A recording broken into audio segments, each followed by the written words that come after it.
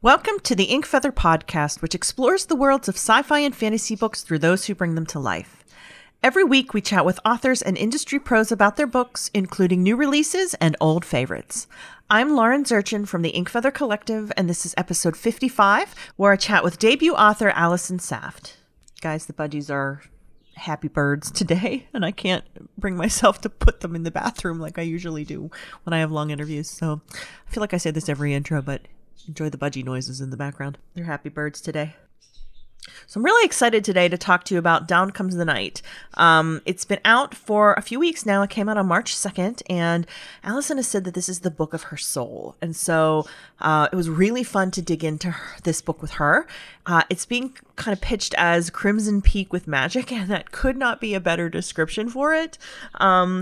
And she said this is the book that she wrote to herself. It's like a love letter to herself as a teenager. And so it's just got all of these wonderful, like, I don't want to say tropes because that's not quite the right word, but there's like these, she just has really interesting characters. There's a big creepy house that is kind of its own character.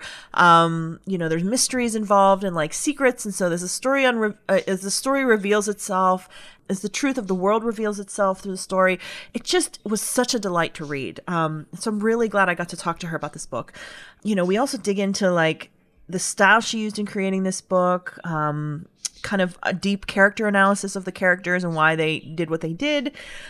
We talk about the role that the community plays in books and writing. We also talk about COVID-19 and what it's been like publishing a book during the pandemic, and also the challenges in general that make creating difficult during the pandemic. So we had a really great chat about all kinds of things. And she's a really interesting person. So I hope you really enjoy this interview. I'm glad I got the chance to talk to her.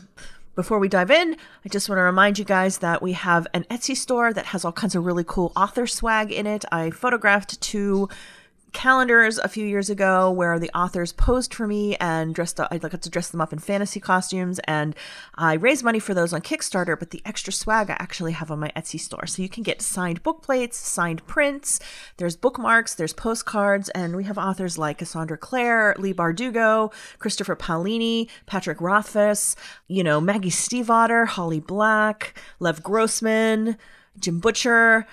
There's like 14 authors in each calendar. So we have almost 30 authors with like signed stuff. That's great.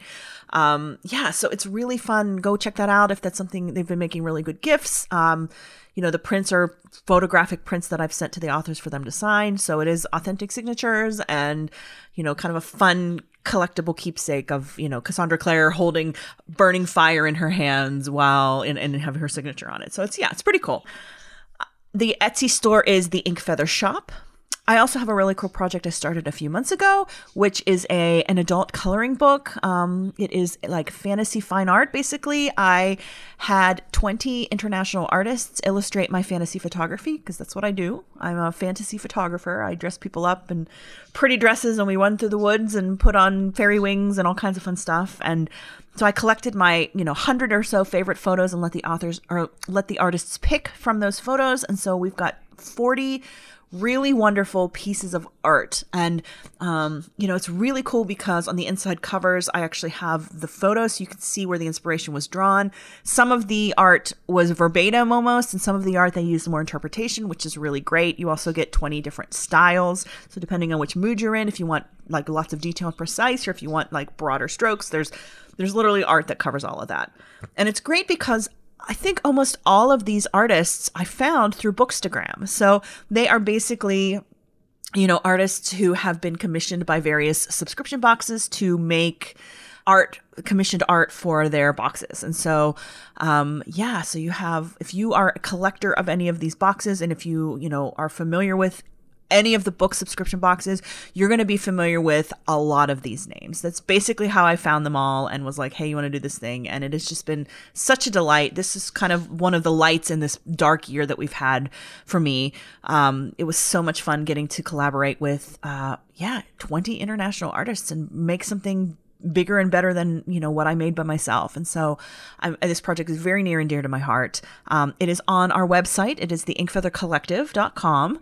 And in our shop, there's the coloring book, and it's really high-end paper, printed one side each, tear out pages. So it's like collectible pieces of art.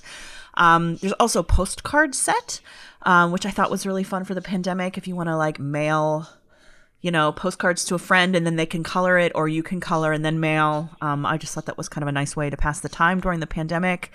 Coloring has actually been a really great stress reliever for me. I have a few coloring books that I've collected over the years, and I have found myself gravitating towards it more than I thought this past year. It's a kind of a nice mindless thing. And even friends, I asked when I was promoting this when it first came out, I asked a few like Bookstagrammr friends who have big followings who aren't always necessarily colorers. I was like, hey, would you support this? And they're like, yeah, sure, I'll color page. And they were like, this is more relaxing than I thought. This was more fun than I thought. So yeah, it was really cool to see, to hear that, get that feedback. So yeah, I'm really happy with how the project turned out. There are also digital copies of both the coloring book and the postcard. So I really wanted to provide that for two reasons. International shipping is a nightmare. Even regular shipping isn't that cheap anymore, but international shipping is like as much as the product itself. So I wanted people all over the world to have access to this so they can print it themselves. And also the nice thing about getting the digital is you can print it as many times as you want. So like you could all, if you like with your family or your kids, you could all print the same coloring book, the same art. It's just such a fun project. And I'm just really, really, grateful that these artists were willing to work with me and were excited about this project. And like I said, this has been like a heart project for me this past year. So check that out. It's really fun. Like I said, it's at the Inkfeather Collective in the shop. I'm also working on some new projects that are coming out in the next couple months, probably sooner versus later. I'm kind of finalizing and things, getting samples takes time and stuff, but I've actually been wanting to do something for years and I'm finally doing it. I am going to be launching a line of journals with my fantasy photography on the cover. I journal every morning. I am a big fan of The Artist's Way and morning pages. I've literally been doing them for almost 20 years. There have been times where I've gone months without doing it, but I always return to the page. And so journaling for me is an essential part of my creative process. And so I have wanted to provide beautiful journals for a long time because a lot of my fantasy photography just has this whimsical, ethereal vibe that I just think would work really well and fit really well in like an inspiring journal. So I'm going to be offering 2 different sizes. I'm going to be offering, standard like 6 by 9 inches and then like a full size of paper, which is the size I like to write in. So I'm trying to fill a need because when I was searching on Amazon at the end of last year to try to find a new journal, it was like my options weren't great. So I wanted to provide really beautiful covers in larger and regular size. I also am going to be doing blank, lined, and bullet journals. So it's kind of like finding, which art you like the most and then which inside you like the most. Like I said, I'm still working out the details, but I'm really excited to bring these journals to you. I'll probably have like a set of 3 like thin mini journals that go together that all have a similar theme. I'm really excited, you guys. This is literally something I've wanted to do since I started shooting fantasy photography like 7 years ago. And I'm really excited to finally bring it to fruition. So stay tuned for that. If that's something you're interested in, I'm sure I'll be talking about it on future episodes, but you can also follow me on Instagram on, the Inkfeather Collective. That's a really great place to keep up to date on any new projects I'm working on. And yeah, I'm just, really excited. I love having a physical product. I don't know what that is. Like, I know digital is like where the world is right now, and we've seen that this past year, but there's just something nice about holding like a book in your hands or holding a journal in your hands and, ask readers which they often prefer. And I really don't know many people who prefer digital. I prefer the convenience of digital, but there's nothing that beats holding a book while you're reading it. So yeah, I it's kind of the same vibe.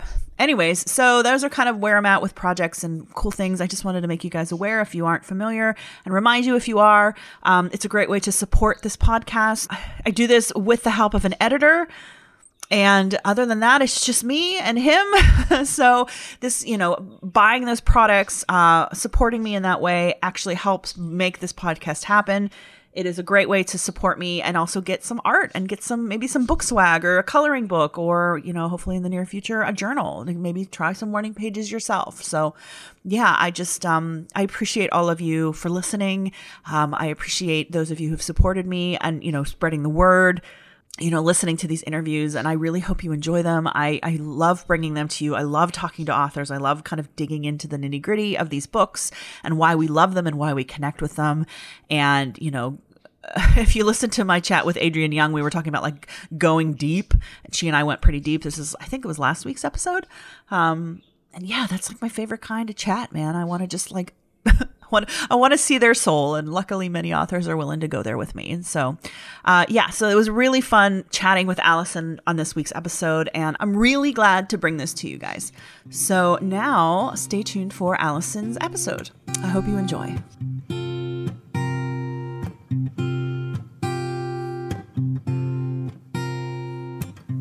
Hi, Allison. Welcome to the Ink Feather Podcast. Hi, Lauren. Thank you so much for having me. I'm so excited to be here. I'm excited. We're here to talk about your debut book, Down Comes the Night, which just came out. How are you feeling? So good. So tired. So many different emotions, but overall, yeah, I'm just really glad it's out in the world. What's this debut, building up to the debut, been like, especially during COVID times? Like, what's this experience been like for you so far? It's been good. Nothing like I imagined, certainly. Especially, it's so funny too, especially since it's been, I guess, exactly a year since we've all been put into this lockdown.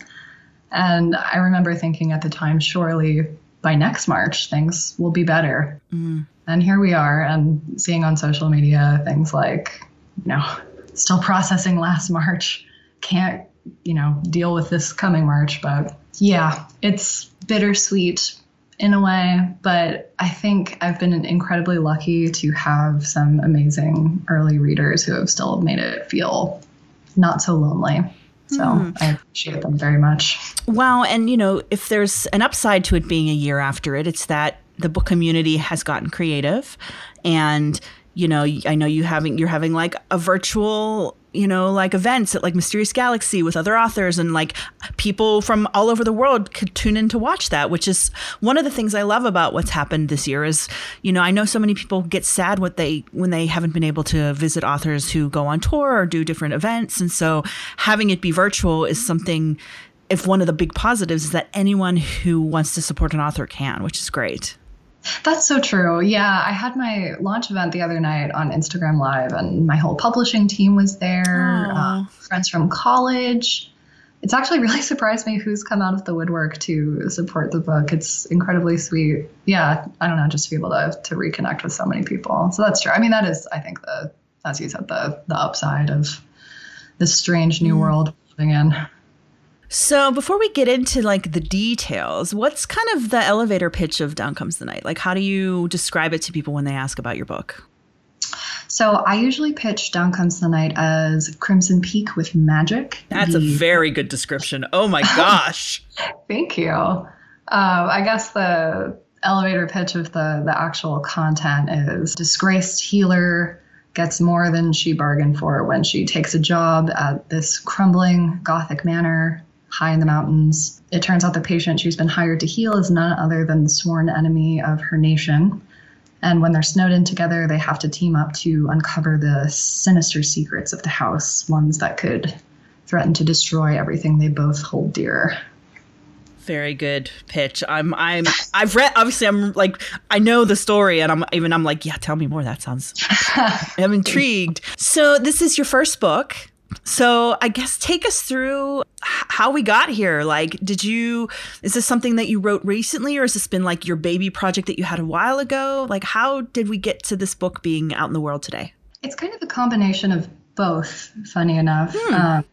So Down Comes the Night is the third, I think, full-length novel I've written. I wrote the first draft in, I think, halfway through NaNoWriMo 2017. Okay. I kind of set out to write the first draft, but in a lot of ways, it's a story I've been carrying with me for the better part of, I don't know, maybe 10 years. It's kind of the love letter to the girl I was, 15-ish. I've talked before how I got my start writing fan fiction and role-playing. Awesome. On Neopets. Warrior Cats was the first fandom, but in my teen years, I spent a ton of time obsessing over this one ship. And it would never happen. These characters never met. One actually died twice. We don't talk about that. But in any case, I loved writing this couple, and I would write thousands of words every single day about them with my friends. And I kind of fell out of the habit of fiction writing when I went to college and into grad school. I wanted to be an academic, but kind of realized I wasn't super cut out for it. Kind of enjoyed writing more than I enjoyed analyzing books. But I spent the first year out of grad school pretty much beating my head against a wall, writing these manuscripts that I felt compelled. Well, less compelled, more books that I felt I had to write, more so than the ones I wanted to write. So interesting. Halfway through 2017 NaNoWriMo, I was like, I'm so sick of this book. What would make me happy to write? So I kind of returned to all of these tropes and fandom-y passions I had when I was younger, and wrote the first draft of Down Comes the Night in about 6 weeks. 6 weeks. That's pretty quick. I mean, it's a pretty big book. I'm thinking it's like 400 pages almost. She's thick. It definitely grew in revisions. I think the first draft was maybe around 80,000 words, but I think it's upwards of 120 at this point. Well, and the thing with Nano is it's just about dumping words on the page. So it's, just getting the idea out. So it's not going to be finished, polished novel at 50,000 words. It's funny how that happens to like the evolution of a project. And I find I was actually talking to someone about this the other day about like back burner, like how your brain, you're always like chewing on things. And so like, even though you hadn't written those ideas and it's not necessarily the fan fiction version, like those tropes, those things that you loved were still tucked back in there. You know what I mean? Exactly. Yeah. Been percolating for so long. Well, I just think that's really cool. And I think, I've heard many an author talk about like basically defending writing fan fiction and reading fan fiction, and people who still do. And they're just like, it's a beautiful thing because these characters have captured your heart, and why not lean into a fun idea, you know what I mean? So yeah. And I love that you kind of took that passion, and it's interesting too, like we're writing, but you weren't writing from your heart. It sounds like you were writing what you think you were supposed to write as opposed to what sounded just fun. So for sure. Yeah. I think Down Comes the Night was the first book I wrote where I let myself be truly self-indulgent. And I think sometimes I don't know, I see a pretty even split of, some people saying, oh, you shouldn't be too self-indulgent because then, you're not going to have a solid plot. And in some ways, that was very true of my first draft. Then this happens. And someone's like, what's happening? Exactly. It's like, Allison, why are these characters staring at each other longingly in an empty room for so many words? But at the same time, I feel like when I've let myself really lean into the things that bring me joy, that's where my best work tends to happen. So, Well, I just find that hilarious because one of the main characters, literally, you can't look him in the eyes. And like, so you wrote like longing gazes for someone who can't have eye contact. And it's just like, it's such a powerful thing. I mean, anyways, it just makes me chuckle. Well, she's the only one who can look him in the eyes. So of course, tortured. Oh, and they're not what they were. And oh my gosh, it's surprising. And it's just, it's very funny to me. So let's just delve right into those characters. So we have a lot of good side characters, but our two mains are really Ren and Hap. And they are, she is the healer. He is the enemy of her country, and they're in this crazy house and they have to figure things out. I mean, trying to not do any super major spoilers here for maybe those of you who haven't read it yet. I really enjoyed their characters, and I really enjoyed how they kind of bounced off each other, their conversations, the way they handled themselves, and like things manifested through them. So I guess take us through the creation of them. Obviously she's who we've seen from the start, so I have more notes on her, but like just her kind of way of thinking that is this naive or reckless, or she's not like a traditional heroine who's like got all her stuff together. She kind of just makes crazy choices sometimes. And I find that really interesting. So I guess take us through these characters and how they kind of came to be who they are. Sure. Yeah. Ren is often described as a disaster bisexual, and I think that's absolutely true. Yes. So I guess kind of to pick up a little bit on what I was talking about earlier, that this book is kind of a love letter to who I was when I was a teenager. And I was so shy. Ren is not shy, but I was so sensitive, like the kind of girl who would cry at, a slightly raised voice. I just felt, and still do, feel things really deeply and feel things, I don't know, just the world, it was raw in a way, I guess. And I was surrounded by a lot of people who talked about that kind of way of being, like sensitivity as a weakness, that it's something that one has to outgrow or overcome in a way. And as I've gotten older, the more I realize that I personally don't believe that's true. I personally feel that sensitivity and compassion are not weaknesses, are incredible sources of strength. They allow us to, recognize the ways that we are hurt and the way others are hurting. It allows us to see injustices for what they are and feel compelled to do something about it. So Ren very much was, a character I created to kind of work through some of those feelings. She is somebody who feels things deeply. She's incredibly impulsive. She makes terrible decisions a lot of the time. But at the same time, it is because she has these traits, that she is sensitive, that she is kind of questioning of authority, that allows her to, trying to avoid spoilers here, it allows her to drive the plot to its conclusion, I suppose we could say. Well, and one of those things is that she seems to come from a good place a lot of the time. Like, it's not her, she isn't being reckless to be reckless. She's being reckless because it's like a sense of right, or a sense of like, I need to do it this way. This feels like the way it needs to go, or whatever. It's not like malicious. Yeah. And I don't know. I think also, kind of speaking from my own experience, something I gave to Ren was, when I was always fighting against these really strong feelings, it doesn't really allow us to learn how to process them, other than like, oh God, I have to shut this down. And so sometimes it just kind of boils over, and you just like, I have to do this thing because I have no other way of dealing with it.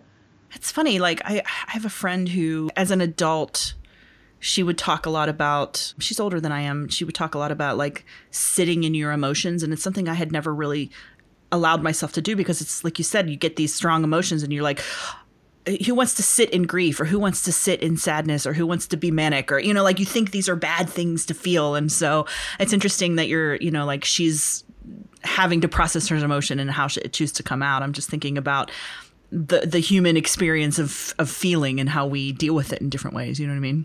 For sure. Yeah. I think in general, we are quick to want to suppress or get rid of negative emotions. And I don't know, that's just life, baby. Or even just like bring the more extreme feeling into more like quote unquote acceptable range. You know what I mean? Exactly. Yes.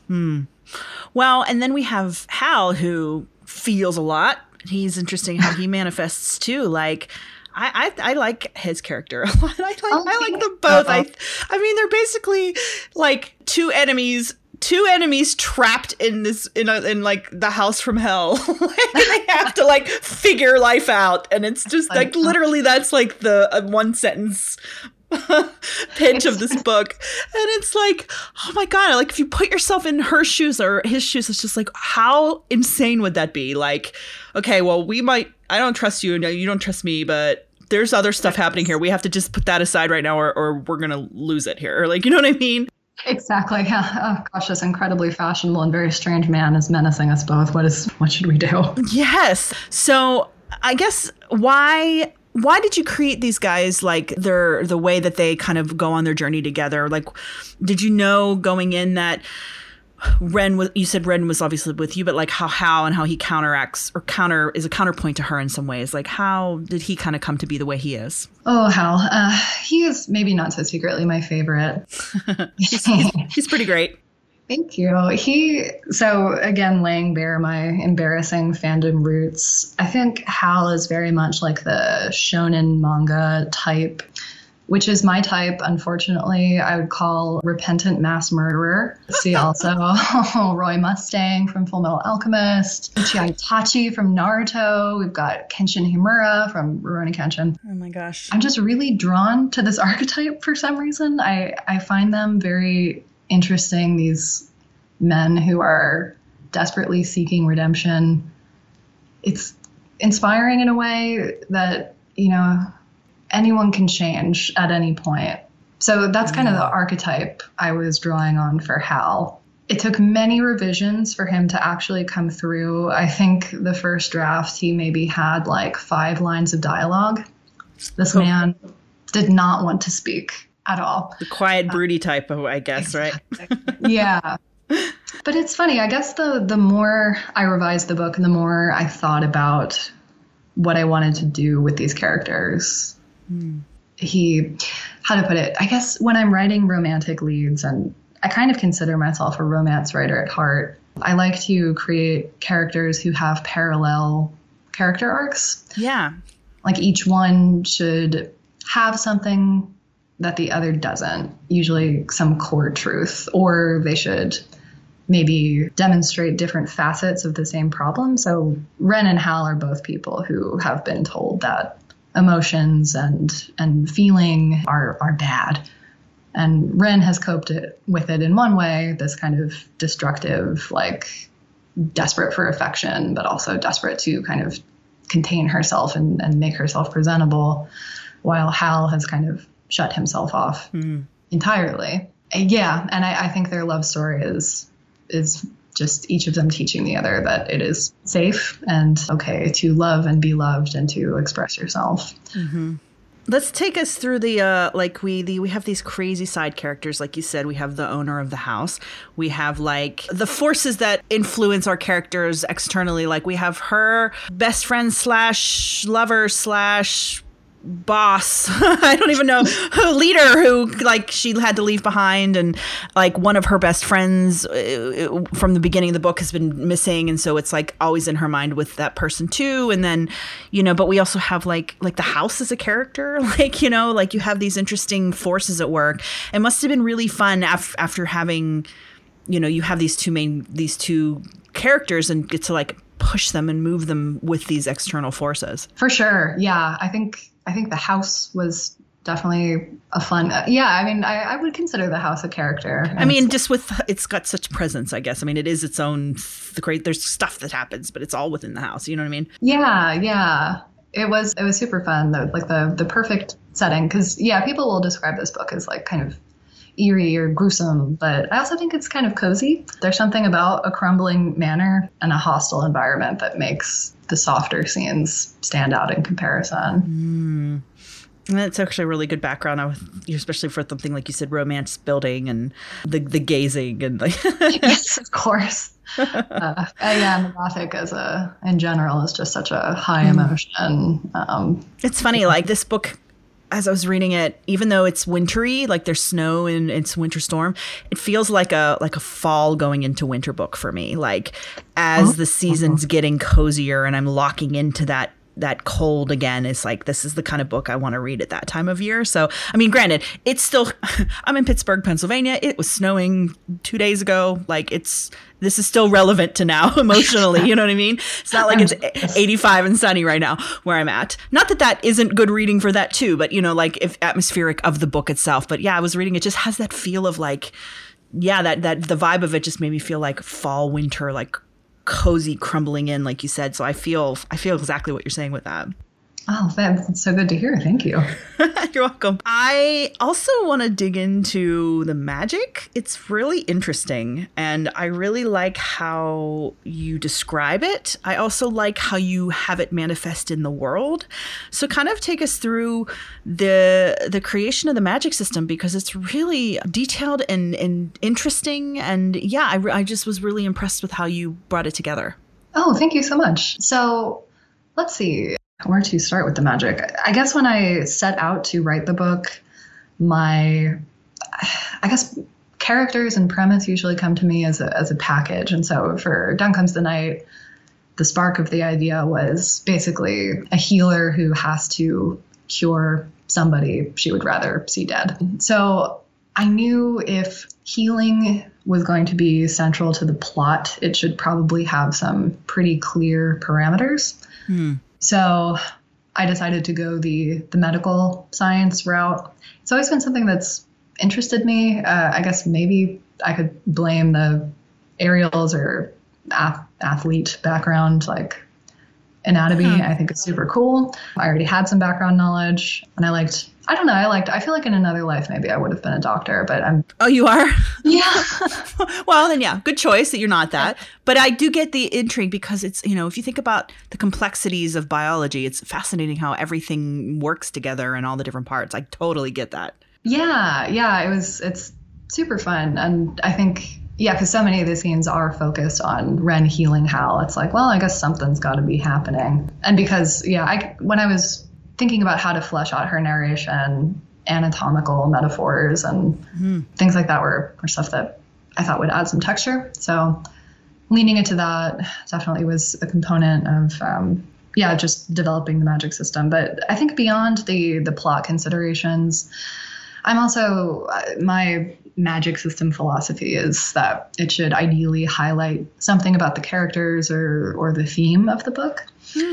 And I think for me, so much of Ren's arc is that she has this kind of fundamental misbelief that she has that if she can't be loved for who she is, she has to be useful to people.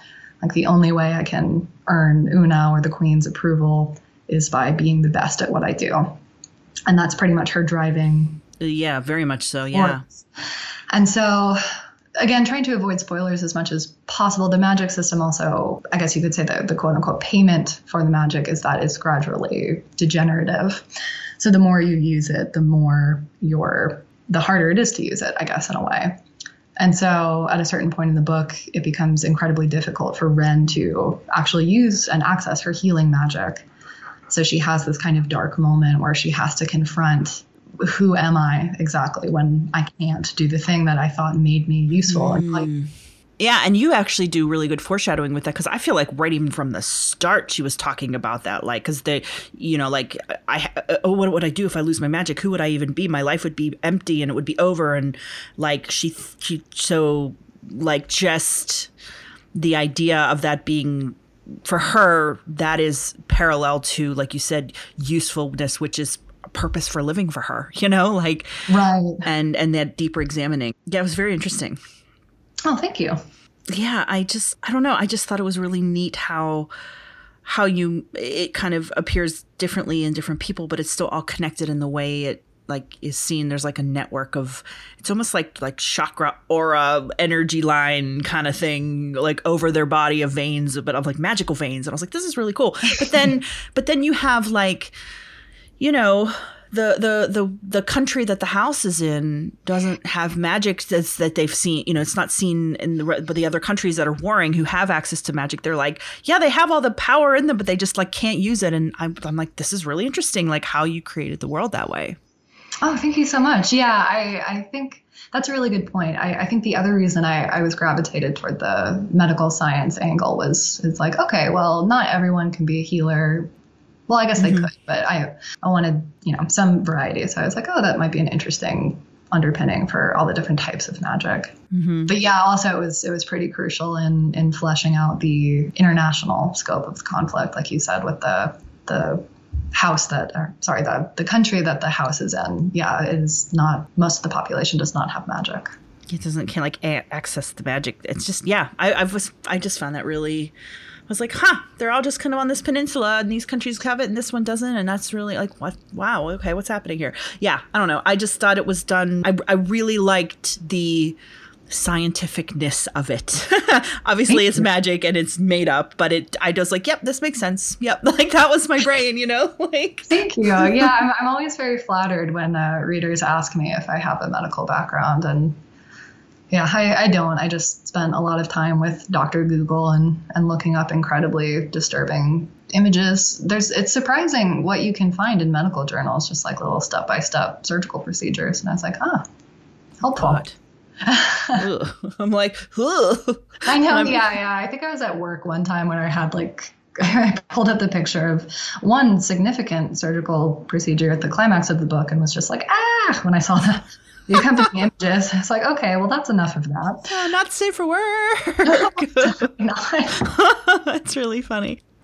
So I think the thing that one of my favorite things that I've enjoyed about reading this book is the way that you plotted out the tension, the little seeds that you planted, and like the maybe go, okay, well, I need to know about that, or I need to know about that. Like, take us through. So you said you have the initial idea of, girl who heals guy she doesn't want to heal.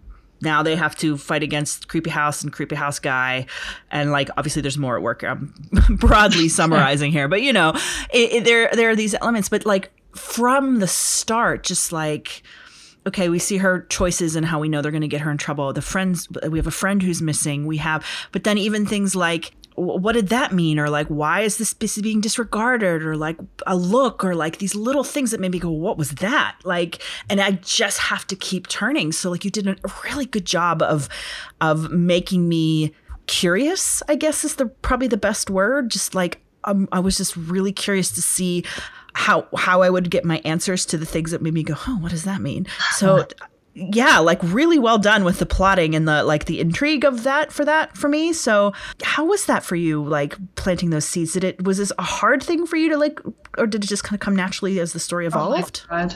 It was, I'm going to be honest with you, it was a nightmare. So I wondered, it was so well done. I was like, I feel like this, every word in a book should be deliberate, right? There should be every word should have a purpose in theory. You know what I mean? So right. I figured obviously it was all a choice, but I was just like, man, because I just remember I made a note of it because I make notes as I read. And it was pretty early on in my notes that I was like, man, the planting seeds of doubt and questions well. What an interesting writing process. Like that was my note. I was like, holy cow, like what does this mean and where do I go? Yeah. So take us through that, because obviously, a lot of people who listen are writers. They want to be where you're at, or maybe they're at where you're at and they're, wanting to go further. I always find it interesting to hear how people kind of birth their creations.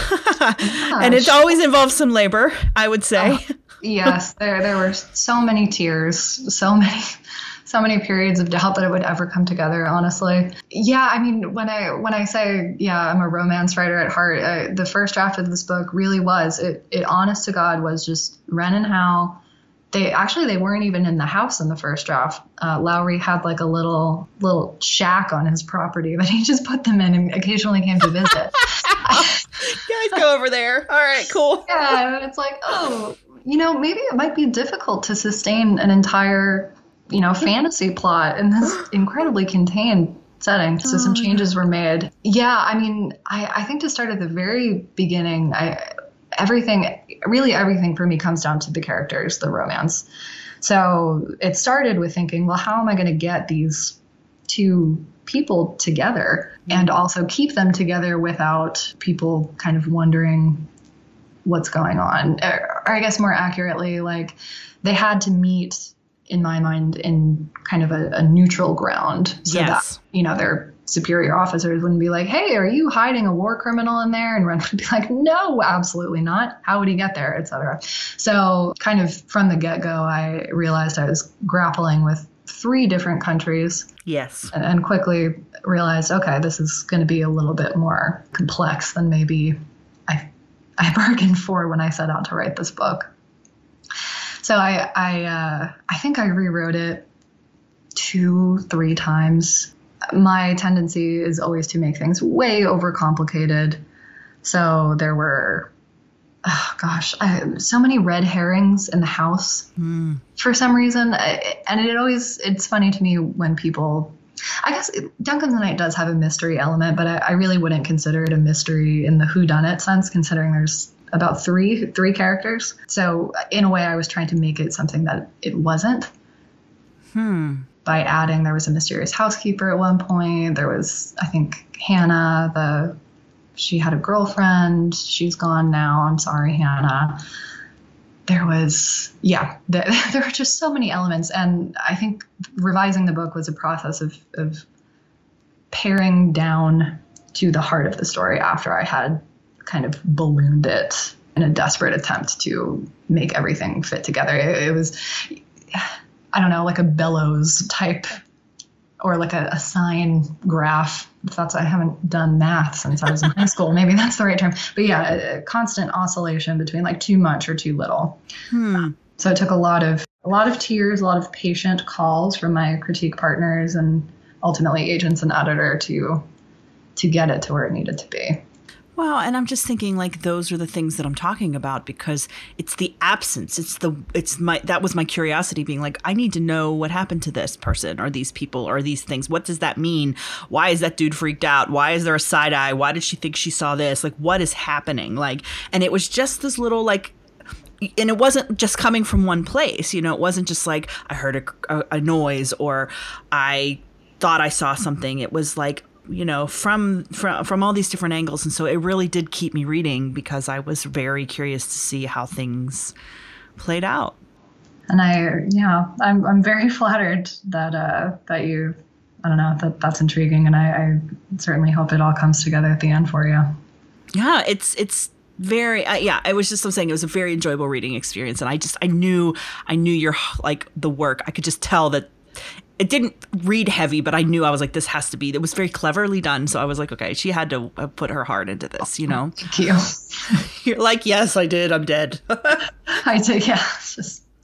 That's so funny. How is it being, like, now that it's out in the world? Are you, like, excited to be talking to people about it? Like, what's been the most fun so far this week that it's been out? Has it been answering questions, or has it just been finally being able to, like, share these characters with people? Yeah, I'm honestly just so excited for people to read.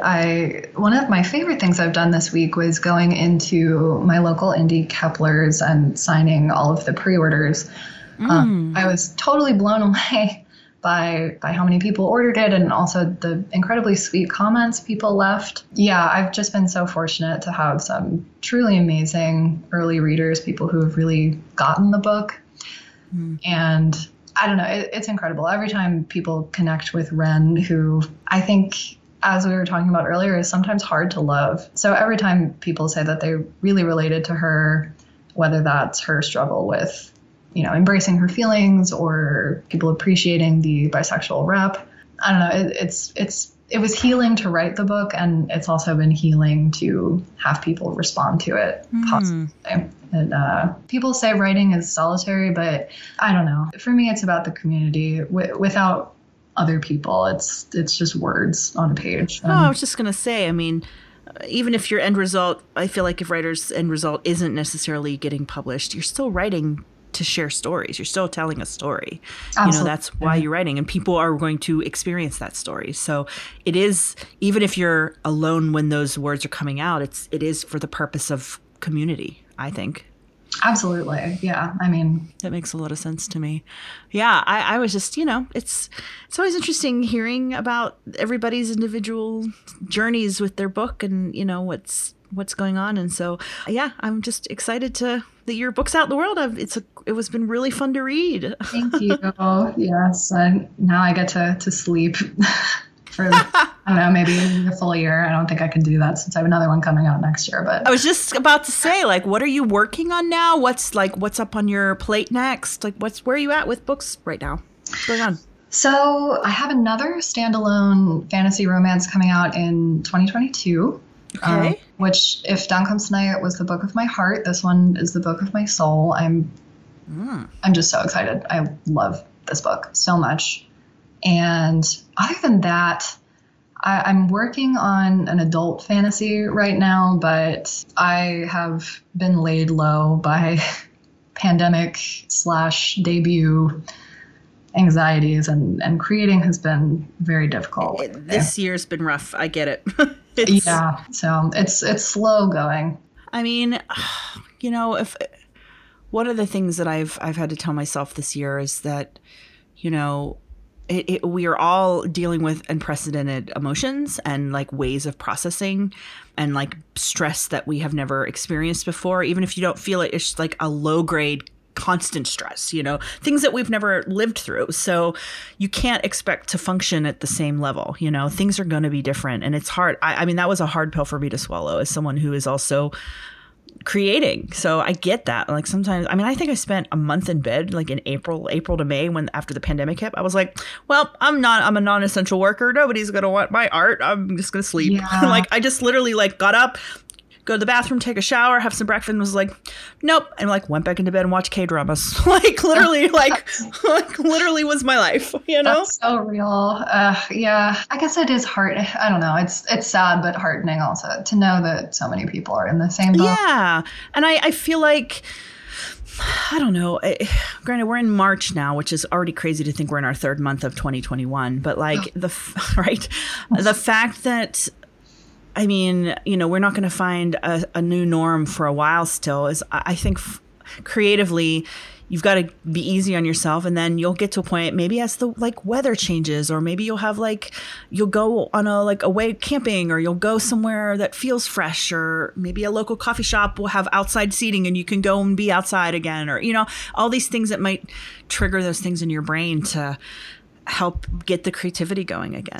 Like, yeah. And I think you were saying earlier, I'm thinking about now that your brain is always running in the background. Mm-hmm. Even if it seems broken, it's just always collecting things. You're chewing on those ideas. Yeah. So maybe this is that time where your front brain is like, I'm tired, I need a break. And you're like, okay, well, you still got stuff going on, you know? For sure. Absolutely. Well, and luckily, like you said, this is debut. You've got this book out. You can talk about this book now. You have another book coming out next year. I mean, I know how publishing works, and you're like always like 2 years ahead. But still, the point is that, you know, it's exactly how it needs to be, and you've still got, you know, 2 beautiful projects that are coming into the world here. So it's great. Exactly. Yeah, and it always astounds me like how supportive readers are. They always seem like they'll wait for you, which makes me happy. Thanks, guys. Yeah. And it's, you know, that's one of the things too, I think about where people like have strong opinions about like fandoms. Like, I don't like this fandom, and other people are like, I love this fandom, or like whatever, supporting series or books or authors or whoever. It's like there are billions of people in this world. Like, you will find your audience. You will have that support, you know, like you're going to have people who hate the book. You're going to have people who think it's the best book ever. Like, it's literally, and that's why it's just like, okay, I'm going to make my project and bring it to people, and my people will find it. And that's all you can do, you know?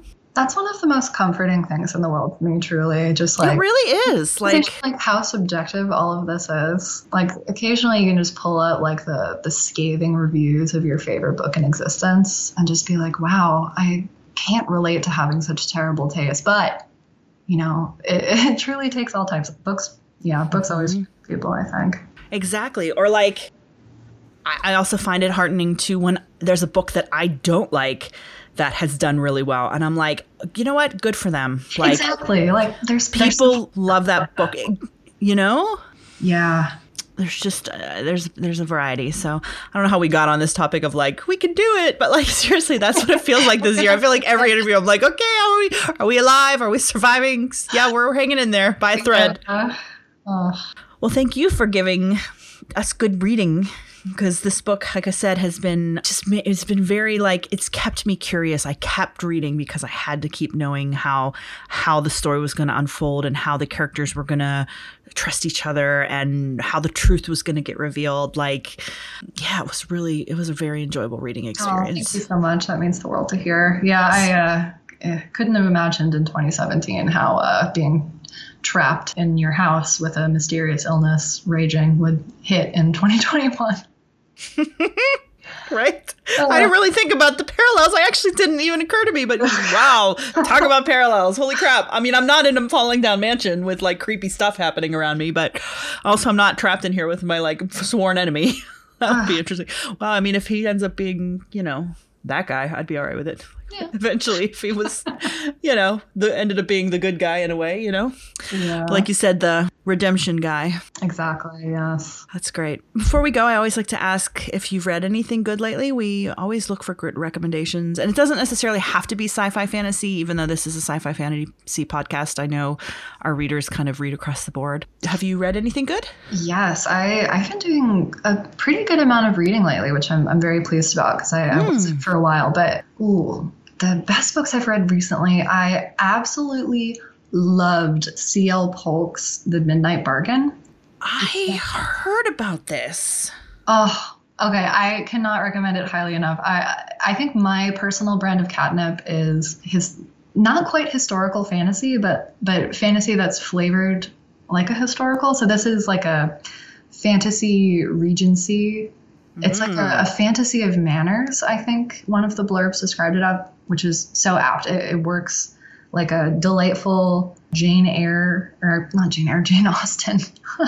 Jane Austen type novel, like a cool, aristocratic social scene, crazy character, hijinks, super fun, but also it's like this really delightful, very feminist fantasy. I loved it. Cannot recommend it enough. Just added it to my to be read on my Goodreads. I'm like looking as you're talking. I'm like, yep, tell me more. Excellent. I'm spreading the agenda. Other than that, gosh, Nai Vo's The Empress of Salt and Fortune I read recently and adored it. And then also another novella was St. Gibson's A Dowry of Blood. Someone else was talking about it. I literally looked A Dowry of Blood up earlier today. Oh, no way. Like literally was like, wow, what is this? I don't know, but the title sounds awesome. Like literally that crossed my mind, like, what an awesome title, The Dowry of Blood. I was like, it's so good. Wow, that's weird. Really lovely, epistolary, lyrical, thoughtful Dracula's Bride retelling, or not a retelling, but like a little take on it. It was wonderful. It made me cry. Oh, wow. Wow, those all sound like great recs. I mean, especially because you sound very like passionate. Like they're not just like, yeah, I enjoyed it. You're like, no, these were really these are great. Yeah, worth my time. Nai Vo's novella was also just spectacular. Just like gorgeous, gorgeous prose and a really impressive. Like it's slim, like 200 pages, but details like the rise and fall of an empress. It was excellent. Thank you for those. This will sound great. Yeah. And I did get around to reading finally Annihilation by Jeff Vandermeer, which was a trip. Yeah, it's weird, right? The ending is not an ending. You're like, what's happening? But it's so good. But dang, it's so good. I felt so weird when I finished it. It's like, okay. We actually read that for our book club last year, and my friend, we were all just like, what have we read? This is so weird. Like, because there's like more questions than answers like throughout the whole book. You're just like, It's very intriguing. Are you going to continue with the sequel? I'm thinking maybe. My partner actually read it for, he's a PhD candidate, so he read it for his oral exams that are coming up. So I think if he continues with it, we could do like a little book club. I would say my friend who loved what she loved about book one, like the fact that things were open for interpretation. I guess you get solid answers in book two. So if you don't want solid answers, you might not want to read book two if that's what you're like. If you like that your imagination can choose how things go. I mean, I guess it's not bad. And I'm sure the rest of the series is great. But that was like for her, she was like, oh, like okay, that makes sense now. Like they explain things, I guess, in book two. Yeah, that's what she said. So she was like, I don't know. She just had buyer's remorse a little bit on her end because she just loved the mysteriousness of book one. You know what I mean? So yeah, I could see myself going either way, actually. Yeah, exactly. I haven't read book two, and I was the same. I'm like, if I'm feeling the urge to like really want to know, I could pick this book two up. But like, I felt, because some people I could see not liking book one because it doesn't have a solid. Like there's a lot of nebulous ideas in that book. So, yeah. I almost like the mystery. That's what I really appreciate about Wilder Girls too, which I know was a comp to Annihilation. But yeah, the mystery of the speculative elements. I was like, I don't need to know. Maybe I don't need to know. Yeah. So just throwing that out there as someone who that was like a thing for her. So I'm like, just because you said you loved that book, was worth me bringing up. That's funny. God, there's just, there's so many books to read. Like it blows my mind how many books even like that I haven't heard of. Like I said, like Dowry of Blood. Like I know you said, like I was like, I had no idea. I don't know. We even know who it came up in a feed. Someone else on my Bookstagram must have posted about it today. I don't even remember who. I just remember thinking it sounded, oh, that's weird. What is that? And looked it up. I know. Yeah. It is kind of like if you really let yourself think about it, of like all of the books that exist that I probably would love but won't encounter. So sad. I know. I was thinking about that. What author author was it? Oh, this is like years ago. It was Christopher Paolini. We were talking about how like angry he was born now because he will never get to like go to space. Like, oh my God. He's like, he's like, and it's like so close, you know, that it's like going to be within the next like X amount of years, but we're not going to live to see it. And I'm so like, he was like so salty about it. And I was just like, I was like, but I get what you're saying, because it's like the like all the shows and all the books we read, the science fiction and whatever. But like same thing with the books. It's like, I will never read all of the books I want to read before I die. Like, and I could like stress about that, or I could just, you know, and I don't know about you, but I'm a rereader too. Like, I love to reread books. Love it. It's one of my favorite things. Like, if I'm in a weird mood or I'm not in a mood for reading, I will pick up a book that I know I love, and it's just like a hug. Yeah, you know? There are so few books that I reread. The Scorpio Races is the one for me that I read every single year. Have you done it on audio yet?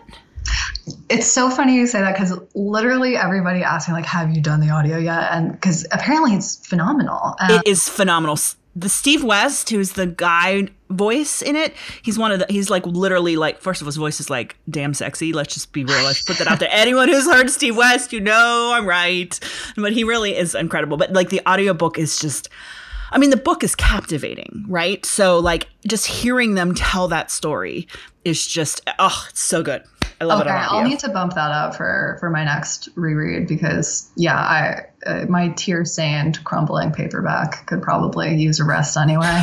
Well, and I mean, I'm a huge audio fan. So like personally, if I can choose audio over physical anymore these days, I really do. And I think it's just because I find that I can do more things when I'm listening, because I'm a photographer, so I can edit pictures, or I could like clean my house while I'm reading, quote unquote reading. You know what I mean? So right. I am more wired for audio these days, but I'm only suggesting that because that is often how I am rereading these days. Is I read the series first and now I'm listening, and it's like a new experience. Like even like, God, it was like maybe a year or two ago, I hadn't really read all the Harry Potter books since they first came out, and I did them on audio that time, and it was like, it's totally like, and now I hear there's like the American narration and then there's the British narration, and like, you know, I'm just thinking there's different experience. And so I would just be curious, specifically because obviously I'm not in the same, I'm in the camp with everybody else, like the audio is really good. As someone who that is like one of your favorite books, obviously, to reread, like that would be curious to what your thoughts are on doing it on audio. Well, I'll have to do that. And I totally agree with you. It is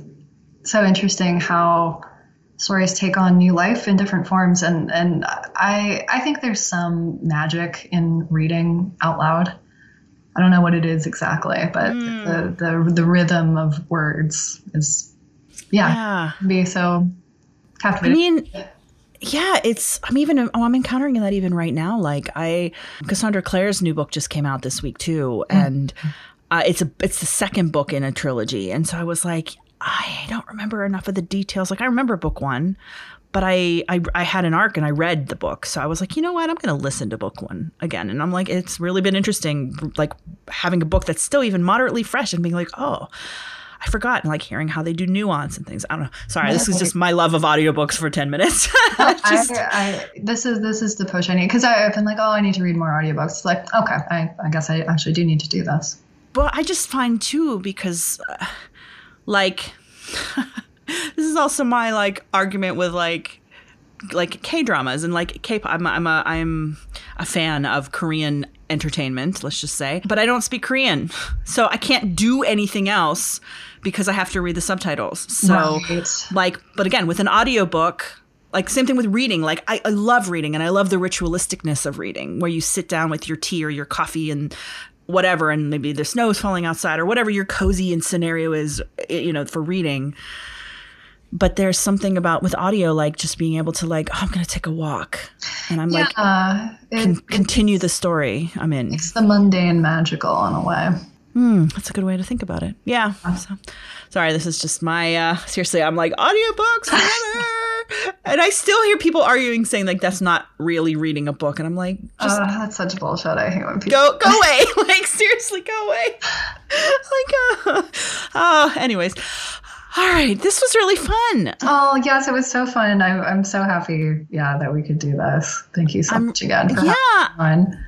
Sure. I'm just glad we could talk about Then Comes the Night, and like this just awesome, creepy, wonderful, romantic story that you've put together. It was, like I said, it was really enjoyable to read, and I'm glad we got to kind of talk about it and like maybe whet some appetites and hopefully get some more interest in this awesome story. Yay. Thanks for listening, guys. We will be back next week with a new episode. But for now, this is Lauren and Allison signing out. Bye. Bye.